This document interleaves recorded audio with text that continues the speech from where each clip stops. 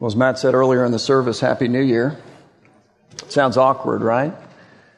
Now, the reality is for centuries and centuries and centuries, for the Christian church, the New Year begins not on January 1, but as he indicated, on the first Sunday of Advent, which is today. And one of our goals on this first Sunday of Advent is to orient you to this new tool that you found in your chair today. So if you would turn with me as we continue in our worship now by coming to the Word of the Lord to receive His wisdom to page 5, I want to show you what Ryan showed those of you who were here at the beginning, which is that we have a sermon notes page here for you. So if you are like a note taker, we had you in mind. And even if you aren't a note taker, but you think, you know what, I think I'm going to jot something down, this is the spot for you to memorialize it. And we did that in honor of the fact that, we believe that what we do when we come together as God's people, as those filled with His Spirit, as those who gather in His presence, and then open His supernatural Word is a supernatural thing.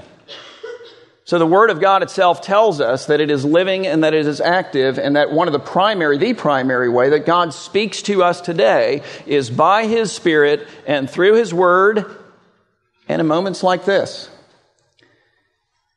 And so if you're ready for it and you're listening, then maybe He'll say something to you. And if He does, you've got a spot now that you can write it down. So as we begin our new year together, we begin also a new study for the year. And unlike the previous 5 or 6 years, we're not going to be contained all in one book. So we're going to begin at the very beginning of the Bible and look at the first 8 or 9 chapters of the book of Genesis. Then we're going to fast forward all the way to the very end of the Bible and look at about the last chapter and a half of the book of Revelation. And then having done that, we're going to look at the books of 1st and 2nd Corinthians today. And we're calling the whole of this study, the entire year, Living in the Rhythm of Grace. And if you are new to us and maybe you walked in a few minutes late and you missed it, you're probably thinking, all right, well, what is the rhythm of grace? And if you've been here for a while, you're thinking, what does it mean to live in it? And I want to answer both questions on the front end and then move into our study together. The rhythm of grace, simply put, is the pattern of the gospel. We've just attached language to its various expressions. That's it. And so then we here at Rio, in our corporate worship and in our personal worship throughout the week that prepares us for our corporate worship, for what we're doing now, remember God. And here's what that means. It does not mean that we remember merely that God exists. It means that we remember who He is and what He's like. We stop and consciously process the reality of the living God. And then we're honest with Him about ourselves. Why? Because in the light of who God is, we see ourselves for who we really are. And we see all the things that we've done that stand, relationally speaking, between us and Him. And we see as well, and this is really important, that there's not a thing in the world that we can do about those things that stand between us and Him. We recognize, not only, to put it more plainly, that we're sinful people, okay, but we recognize that there's not a thing in the world we can do to change that, to undo that, to wipe that away. And so we come to the very God that we've offended and we say, I got nothing here. And then He comes to us with Christ. He Himself has solved the problem in Jesus.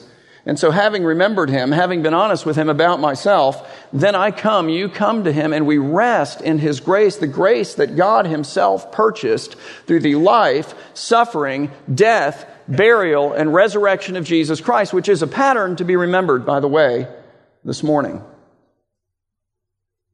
through which we become children of God. But then we recognize that that's who we are.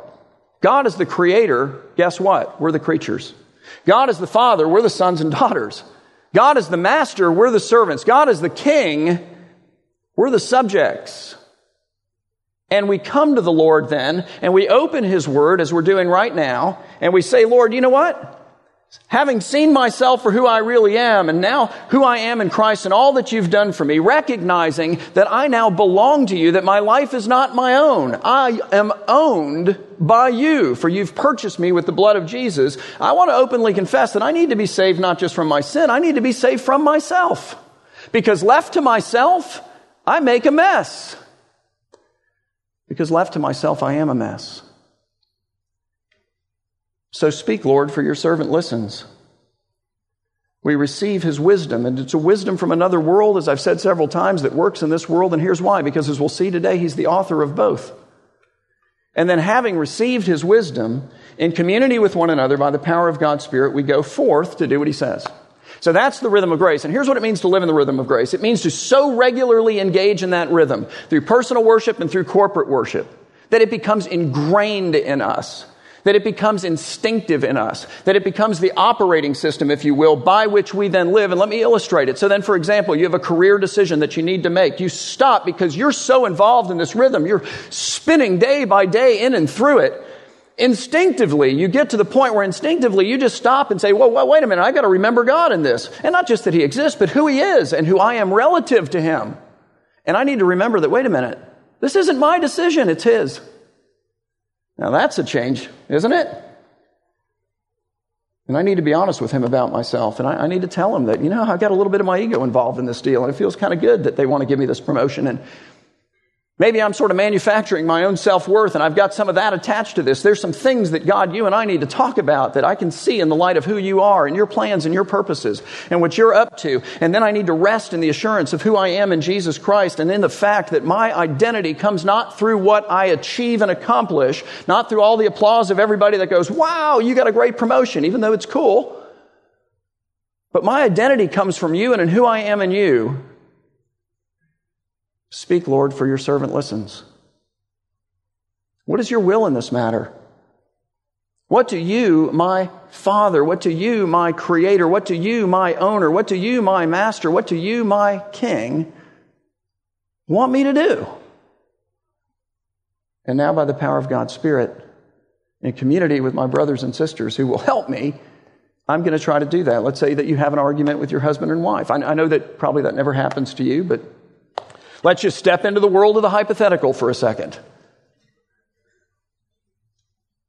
If this rhythm is so ingrained in you at some point, you almost intuitively can get to the point where by the power of the Holy Spirit, and that's what it takes, incidentally. The fruit of the Spirit is what? Love, joy, peace, patience, kindness, goodness, faithfulness, gentleness, and what's the last one? Anybody know? Self-control.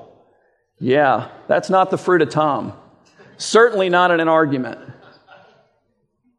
But by the power of the Spirit, you stop and you say, okay, wait, God, who are you? Let me be honest with you about myself in this. Let me remember that you have forgiven me much. Your grace overflows undeservingly into my life through Jesus. Okay, speak, Lord, for your servant listens. I'm ready to hear. Now, by the power of your Spirit, I'm going to go do what you've said. You're facing a crisis in life. Any kind. How do you process it? Remember God. Be honest with Him about yourself and all of your fears and insecurities and all of it, bitterness, resentment. It's all there. Rest in His grace. Receive His wisdom. Do what He says. Day by day, hour by hour, minute by minute. That's living in the rhythm of grace. And so the rhythm of grace is simply the pattern of the gospel, and living in it simply means engaging in it so frequently that it becomes natural to you. It becomes the operating system by which you live. That's what we're after. We believe that the gospel doesn't just save, it shapes, it forms, it delivers progressively in terms of our sanctification. So today we're going to be in this study that we're calling Living in the Rhythm of Grace. And as I said, we're going to start where the Bible starts, first few chapters of Genesis. Then we're going to go to the end where the Bible ends, the last few chapters of Revelation. And here's why we're starting this way, because those portions of the Bible come together and hold before us emphatically who God is. And emphatically who we are in relation to Him. Where it all went wrong and why we are who and what we are natively. It holds before us emphatically, even before the fall, as we'll see, the gospel, the grace of God to us in Christ. And it gives us a wisdom for living in this world by which we can live in this world for the world that really matters, for the world that is yet coming, and it gives us even a picture of that world. And it gives us all of this information, not merely as suggestions or, good advice. Here's some good advice for living. No. The Bible doesn't give us good advice for living. It gives us this as a glorious mandate by which you and I, together in community, by the power of the Spirit, can live lives that in this world and for all of the next actually matter, which is kind of a cool thought. So we begin our study today in Genesis chapter 1, beginning in verse 1, right there where the Bible begins, where Moses says this. He says, "In the beginning, God created the heavens and the earth," and then here's what He doesn't do. He doesn't say, and listen, I know that you have a lot of questions about exactly when that happened, so let me now answer that. And he doesn't say, oh, and I know you have a lot of questions about how in a scientific, sort of a physical, chemical, biological processes kind of a way, that all came about. So let me now answer that. And he doesn't say, you know what, I know that I'm about to lay this out, and I'm going to tell you that God did this in the space of 6 days, but there's going to be some conversation down the road about what does a day mean, so let me now answer that. I'm not saying that those are not important conversations. I'm just telling you that they're not germane to the primary purpose and point of the story. This is not God's attempt to put on his white lab coat and answer all of our intellectual curiosities about the creation of the heavens and the earth. This is a story that is written to your heart, not just your mind, and to address the deepest needs and longings of your heart from the very first line of Scripture. God here is preaching the gospel to us, and the right question to ask of this story is not when, it's not how, it's not how long. The right question is why? Why, Lord, did you create the heavens and the earth in the first place? And the answer that comes emanating out of the whole of the Bible is simply this, that in the beginning, God created the heavens and the earth to show forth his glory, to reveal, to manifest himself to the beings of heaven and to the beings of earth. Now don't miss this part, through the person and work of Jesus Christ. God is going to show us his glory through his gospel,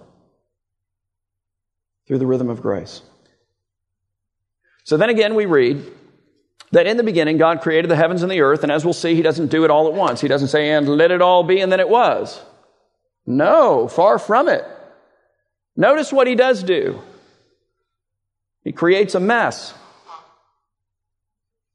Keep reading. It says, the earth that God originally created was without form, which is to say that it was in a state of utter chaos. And more than that, it was void or completely empty. And more than that, darkness, we read, and therefore death, because life presupposes the existence of light. Darkness was over the face of the deep waters that covered and completely enveloped this dark, dead, chaotic, empty mess of a world. God starts by creating a dark, dead, chaotic, empty mess. And then, as we'll see in a second, day by day, step by step, what does he do? He introduces light into the darkness. He orders in the first 3 days that which is chaotic. And in the second set of 3 days, days 4, 5, and 6, he fills that which is empty. Why? Because the question isn't when. The question isn't how, outside of by the power of his word. The question isn't how long, even as a day. Why did God do this? And why did he start with a mess? He started with a mess because he wants to preach the gospel to me and to you from the first words of the Bible. He started with a mess because he knew that a day was coming. And I'll just personalize this for me and for you. When that dark, dead, empty mess of an originally created world that he will now transform would be a perfect picture of my heart and yours apart from Jesus. It's who we are. Apart from the creative work of God, we are, all of us, a dark, dead, chaotic, empty mess. And so from the first pages of the Bible, God is coming to us and he's saying, look, if you're looking for one who can shine light into your darkness, indeed bring light out of it, look no more. Okay, if you're looking for one who can take that which has died in you, that which is dead in you, and bring life out of it, I'm your guy. If you're looking for one who can take the chaos that is you, the unending chaos that is you, and bring form and order and structure to it, I'm that God. And let me save you some time on the whole emptiness thing. I'm the only one who can fill you. It's magnificent. It's beautiful. And for the record, I'm not the only one who interprets the creation story this way. Just fast forward with me to the New Testament for a second and listen to what the Apostle Paul says. 2 Corinthians 4:6, for example. He describes our salvation experience, and he's right here, incidentally, in this part of the narrative of the creation story. He's assuming dark, dead, chaotic, empty heart. Dark, dead, chaotic, empty world. He says, for God, who said, let light shine out of darkness. That's what's coming next in the creation story is my point. has shone into our otherwise, the idea is dark, dead, chaotic, empty hearts. He's drawing a direct analogy between that first world and our hearts to give us the what? The light of the knowledge of the glory of God in the face of Jesus Christ. Then you turn over one chapter, 2 Corinthians 5:17, famous passage. What does he say? Therefore, if anyone is in Christ, if anyone is a believer in Jesus, he's saying, he is here it is, new creation. The old, meaning the old darkness, the old death, the old chaos, the old emptiness. He's drawing on this creation story. Where is it now? It has passed away, and behold, the new has come, and it's come out of that which is old. He doesn't trash the originally created world and then go, you know what, so let it be, and then it was all done all at one time. No. He delivers it progressively to show us the wisdom of the Lord and how it is that he delivers us. It's magnificent. So that in order to teach us all of these things, God creates this mess that looks like us. And then we read, second part of verse 2, it says, and the Spirit of God was hovering over the face of the dark, dead, chaotic, empty waters of this originally created world that looks just like my heart and yours apart from faith in Jesus. And so now what does God do? Day one, step one. We read, and God said, let there be light. And there was light, and God saw that the light was good, and God separated the light from the darkness, and God called the light day, and the darkness he called night. And in doing so, what is he doing? He's ordering, he's separating, he's classifying, he's naming, he's dividing. He's ridding the world of chaos. He's introducing form. And then we read, and there was evening, and there was morning, the first day. And so then on the first day, God creates light. But what does he not create? Did you notice? He doesn't create the sun, moon, and stars. That comes on day 4, by the way. We'll get there. But think about that for a minute. Why in the world does God create light, but not the instruments of light that you and I are so familiar with?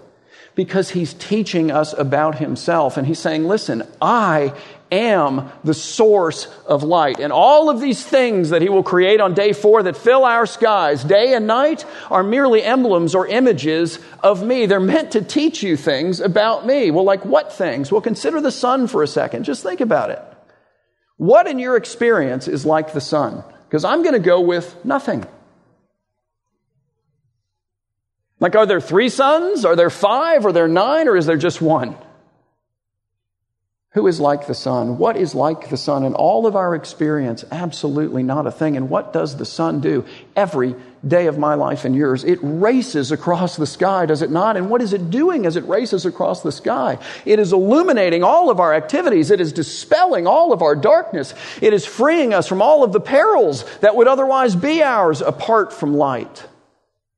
And it's even interacting organically with our bodies and with plant life all over the place. It's bringing life. And at the end of every day, as God has designed us as creatures standing on this planet to experience and to witness this, we watch the sun which is raced across the sky, bringing light and life, and to whom and to which nothing can be compared short of Christ. We watch it sink down into the horizon. Here's what it looks like as its light goes out, as its warmth dissipates, and darkness and coolness then fills the land. It's life, it's death, it's burial, and then we all panic. And we think to ourselves, oh, good grief, there goes the sun. We'll never see it again. What are we going to do now? Clearly, everything's going to die. No, we don't panic. Because as God has designed it, every 24-hour cycle, we are taught life, death, burial, and then what? Because even the weatherman uses the appropriate language. The sun rises in the morning. Who or what is that? That is an emblem of exactly one person, the God-man who is Jesus. Listen, the created order, guys, is designed to teach you the gospel. In the Word of God, and as we experience it. And then, of course, we read in verse 6. Day 2, it says, and God said, let there be an expanse in the midst of the waters. And let it separate the waters from the waters, meaning the waters below that was covering the whole of this originally created mess of a world that God has introduced light into, and He's now beginning to order by separating, dividing, classifying. What is He doing? He's creating a sky and an atmosphere. He's dividing the waters below, which covered the lands, if you will, from the waters above, which float around in clouds. Have you ever thought about that? Think about that for a minute. What is the weight, do you think, of a rain cloud? Can you imagine the weight of a rain cloud? It's got to be massively heavy. And water from rain clouds that are unbelievably heavy fall every day all over the world, thousands, if not tens of thousands of feet. And yet they do not completely obliterate everything beneath them. Why? Because God has designed them in wisdom to show forth His goodness. He's made water asymmetrical. So here's what happens. It has 3 axes. As it begins to fall out of the sky in this mass, it begins to spin. And as it spins faster and faster and faster and faster, it fractures off into millions and billions of little tiny drops of water that, far from obliterating everything beneath that water, bring life. They give drink to the thirsty soil, to the plants that sustain us. It's astounding. It's amazing. And so we come together in church and we sing songs that come from little passages of Scripture in the Bible, and we ask the Lord to rain down upon us. We don't ask Him to fall upon us in one big mass in His wrath, do we? We can ask Him by faith in Jesus to rain His Spirit down upon our thirsty souls. And why? Because He fell in total on Christ on the cross. It's an amazing, incredible illustration of God's grace, of His mercy. And so then we continue and read that God made the expanse, and He separated the waters that were under the expanse from the waters that were above the expanse, and it was so. And God called the expanse heaven, and in doing so brought further order by classifying, dividing, structuring, framing things out. And now we come to the 3rd day in verse 9, a very significant day. And God said, let the waters under the heavens be gathered together into one place, and let the dry land, not the muddy land, dry land comes up out of the water. You're like, man, that's crazy. How did He do that? He's God. Dry land, fertile land. Land ready for seed is the idea. And now look for the word seed. It's pretty evidently there. And by means of its repetition, it's like Moses is going, hey, don't miss the idea of the seed here. God called the dry land earth, and the waters that were gathered together He called seas, and God saw that it was good. And then God said, let the earth sprout vegetation, plants yielding what? Seed. And fruit trees, bearing fruit in which is there, here it is again, seed, each according to its kind on the earth. And it was so. And the earth brought forth vegetation, plants yielding, here it is again, seed according to their own kinds, and trees bearing fruit in which is there what, in case you missed it, seed, each according to its kind. And God saw that it was good. And there was evening and there was morning the 3rd day. And so then on the 3rd day, God, who created all things to show forth His glory to the beings of heaven and to the beings of earth through the instrumentality of the person and work of Jesus Christ, His Son, brings forth life from the earth, on the 3rd day. The same day that Jesus, who in chapter 3 of this book of Genesis, and we'll see it in a couple of weeks, is referred specifically to as the seed of the woman, came forth from the tomb. He came forth from the tomb, alive from the dead. Get the idea?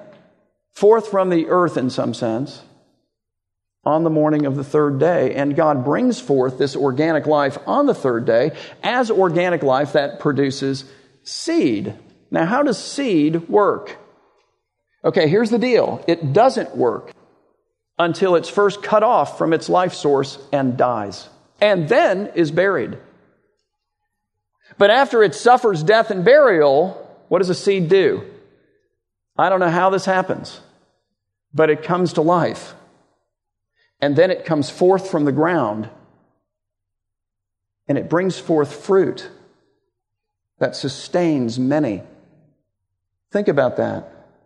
Think about the apple tree for a minute. You could do this with any fruit tree, but I'm just going with apples, okay? I dig apples. That's it. God did not create in the apple tree a tree that only produces 2 or 3 apples a year. 2 or 3 apples, like one of you can eat that this week. That's it. He produced apple trees that produce thousands of apples a year. Everybody can have one. Oh my goodness, I'm sick of eating apples. There's so many. It's magnificent, the abundance contained in a seed. Think about grain for a minute. Wheat.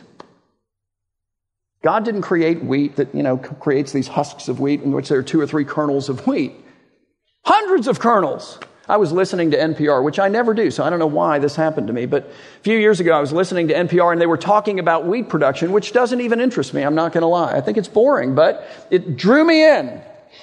And they were talking about the wheat production capabilities of the state of Kansas, and this is the claim that they made on NPR. They said that the wheat production of the state of Kansas is so massive that the state of Kansas annually, so every year, produces enough wheat to give 1 loaf of bread to every person on planet Earth. One state! Talk about abundance!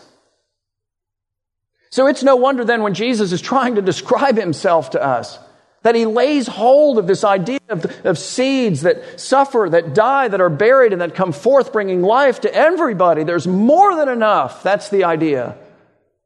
There's abundant life in them. It's no wonder that he lays hold of that kind of an image. And he says, for example, in John 12, beginning in verse 23, speaking of his suffering, death, burial, and resurrection, which is imminent, he says, the hour has come for the Son of Man to be glorified. Now let me tell you how I'm going to be glorified. Let me describe it for you figuratively and in a way that you can understand. He says, truly, truly, I say to you, unless a grain of wheat falls into the earth and dies, it remains alone. But if it dies, it comes forth from the ground, in Jesus' case, on the 3rd day, and bears what? Much fruit. Guys, God created all things to show forth his glory to the beings of heaven and to the beings of earth through the person and work of Jesus Christ. That is to say, through the gospel, through the rhythm of grace as we would coin it here, by which he takes dark, dead, empty, chaotic, messy people like me and like you. And he doesn't just forgive us. He forgives us and then transforms us. Light in the darkness, order in the chaos, filling that which is empty, life out of death. You see how that works? It's remarkable. And he makes us less and less and less as we get into this rhythm of grace and learn to follow him day by day, hour by hour, moment by moment. He makes us less and less dark and dead and crazy and empty and more and more like Jesus. And so then to teach us that, as opposed to answering all of our scientific questions, he creates a world that's a mess. And then in the first 3 days, he introduces light and life, organic life, and he orders that which is crazy. And then in the second set of 3 days, days 4, 5, and 6, he fills that which is empty. And again, on day 4, what does he fill the world with? The heavens. He fills the heavens now with the instruments of light. Again, not as the source of light. He's taught us that he alone is the source of light, but as emblems of him, as things that hold forth his glory. Consider the stars. We've talked about the sun. Think about the stars for a minute. And think about you and your own size relative, not just to the stars, but to the universe that contains every single one of the stars. Back in 1977, the United States sent out a spacecraft called Voyager. And they sent it out for the purpose of photographing the various planets, not in the universe, no, just in our solar system. So keep that in mind. By 1990, it got to the outer reaches of our solar system, and before it passed out of the solar system, they commanded it to turn toward Earth and to take one last picture of Earth. I want to show you where you live. You're a tiny little speck on a tiny little speck. Let's see it. Can you see Earth? I bet you couldn't see it but for the arrow. It's a famous picture. It's called the pale blue dot.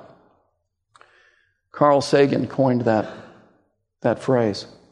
Now, mind you, Earth is contained in our solar system, and our solar system is contained within the Milky Way. And the size of our solar system relative to the size of the Milky Way, are you ready? It's good that you're seated, is about the same as comparing the size of a quarter, 1/4, to the entire landmass of North America.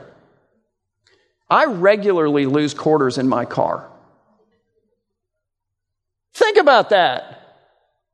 Okay, now think about the fact that as you pass out of our galaxy, like I don't know if your mind is big enough yet to even figure that out, you move out into the universe and you encounter hundreds of millions of galaxies. Hundreds of millions. So you go out and you see the barred spiral galaxy as an example. That's one of them out there. Maybe you see the Sombrero galaxy. I mean, if I was traveling the galaxy, that would be one I'd want to see. You travel out, you see this thing now. I just saw this the other day, this week. It's called a rose. We see that? And it's made of a series of galaxies. Go to the Hubble website. You'll see these. And then my personal favorite is the next one. It is the Whirlpool Galaxy. I love that. And that what you see in the tail there on the end is a companion galaxy. So I think technically this is called the Whirlpool and its companion. But let me tell you why it's my favorite. It's not because I think it's the coolest looking, though I think it's up there. Like it's up there for super cool. And it's not because I dig Whirlpool, though we do have that as a washer at our house. But it's because with the Hubble telescope, they zoomed in on the dead center, the core of the Whirlpool galaxy, and they took a picture of this. And I want to show this to you. That's what they saw. All right, I'm not making this up. Go check it out. They call that the X-core to the Whirlpool galaxy. I call that a cross. Guys, God created the heavens and the earth to show forth His glory to the beings of heaven and to the beings of earth through the person and work of Jesus Christ, through His gospel, through His redemptive work, through His rhythm of grace. And good grief, did He create an enormous universe to help Him do that, which is what it's all for. Have you ever thought about the size of the universe? I mean, certainly we don't need the extra space. Why is it so big? Because herein lies its purpose. Psalm 19, verse 1. David says, "The heavens declare the glory of God, and the sky above proclaims His handiwork." So I'm thinking His glory is pretty big. And I'm thinking He's pretty big. And I don't know about you, but right about now, I'm feeling pretty small. But also, according to God's design, that should not discourage you. In fact, far from the size of the universe speaking to our own lack of importance, the size of this universe, the greater and greater and larger we discover that it is, actually speaks to our increased value. And why is that? Because by God's design and creation, let me just ask you, are the things that are plentiful most valuable, or are those things that are really, really rare most valuable? Answers itself. It's gold, not dirt, that's valuable. It's diamonds, not your common rock that's all over the place, that's valuable. It's people, not galaxies, that are valuable. And in fact, I think I can state with great confidence that you alone are more valuable than every galaxy that's out there, no matter how many there are, all added together. And here's why: because our Almighty God never became a galaxy, but He did become a person in the person of Jesus Christ. And He became a person in the person of Jesus Christ to rescue, to redeem, and through His rhythm of grace to transform you. Something to think about. So on the fourth day, He creates the sun, moon, and stars. He fills the heavens with the luminaries. It corresponds to the first day in which He said, "Let there be light." On the fifth day, he fills the sea with fish and the sky with air. Corresponds to the second day in which he divided the waters below from the heavens above. It's brilliant. It's poetic. He's a poet. It's beautiful. On the sixth day, God fills the dry land that incidentally he created on the third day. Do you see how these all correspond? He fills them with animals and he fills them with man, and we'll pick up with that next week. But until then, please know this, that Almighty God created everything to show forth his glory. And just take this and make it personal to you. Through the person and work of Jesus Christ, through his gospel, through his rhythm of grace by which he takes dark, dead, chaotic, empty, messy people like all of us, and he doesn't just forgive us. He then shapes us. He then molds us. He then progressively delivers us from our darkness, from those things that have died. He progressively orders our otherwise chaotic, crazy lives. And again and again and again, he fills us, making us less like the people we once were and more and more and more like Jesus. But he doesn't do that if we never do personal worship and we never come to church and we don't get in his word and we don't engage with him through the means by which, by his Spirit, he molds and shapes us, which we've kind of taken and said is this thing called the rhythm of grace, that we want you to practice personally, day by day, weekly, here together as Christ's body, until it just spins you off into the rest of life. And it becomes the operating system by which you then analyze and operate and decide and move and act and so forth. For through that, the Lord will shape you. So my challenges are: one, come to faith in Jesus if you don't know him. He's calling to you from the stars and from his word. And take up this tool that we've created, which contains even your personal worship for the rest of the week, for this coming week, and begin to learn, little by little, how to live in the rhythm of grace. Let's pray. Father, we do thank you for your glory, which exceeds our capacities to understand.